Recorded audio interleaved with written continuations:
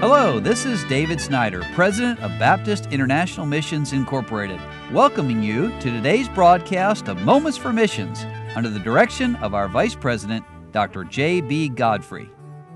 Wes and Rebecca Burns and their family are serving up in Quebec, Canada, and Wes is a pilot, and God's used that as a means for them to go out to some very unique places in that part of the world.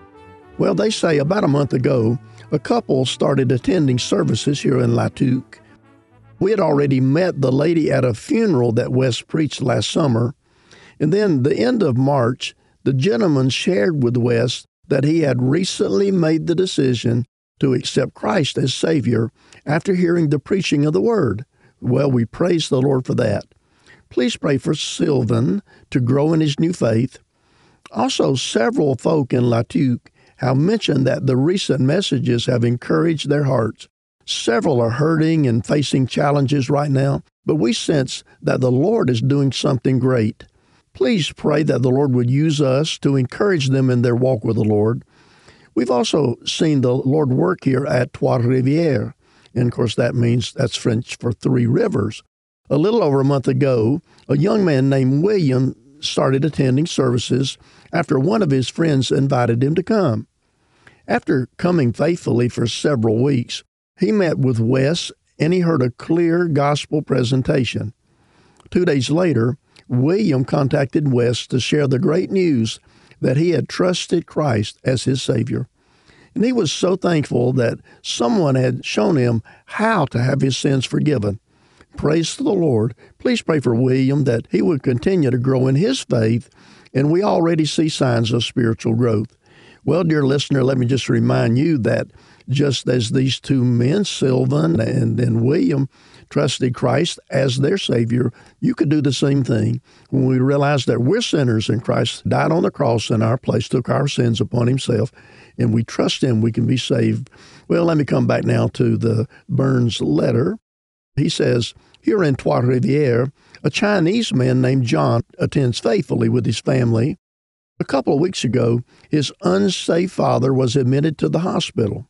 In the hospital, John faithfully read the scriptures and the gospel tracts to his father in Chinese. On one occasion, Wes went with him to visit his father and was able to share the gospel with John being interpreter. 2 days later, he went to see him again and share the gospel.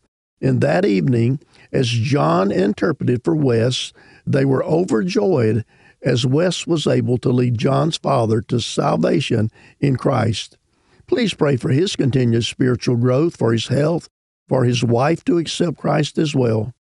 Jeunesse pour Jésus, that means youth for Jesus, continues to be well attended and enjoyed by both the young ones and their parents that come.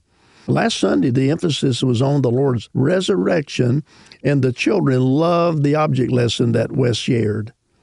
And then our youth and young adults group has also been having an encouraging time together. We had a campfire near the beginning of March, and since it was snowing pretty heavily, we came inside for the Bible study.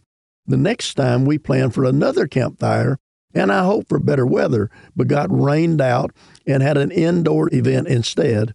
And then just recently, the Lord sent great weather for another campfire, which was well attended.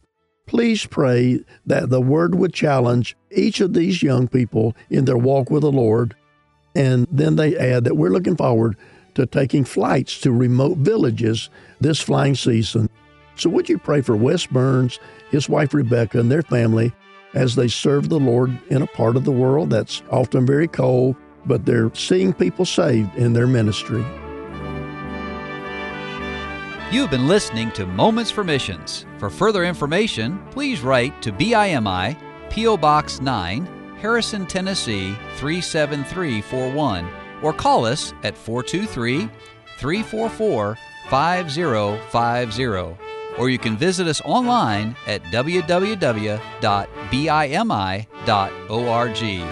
Until next time, may the Lord richly bless you.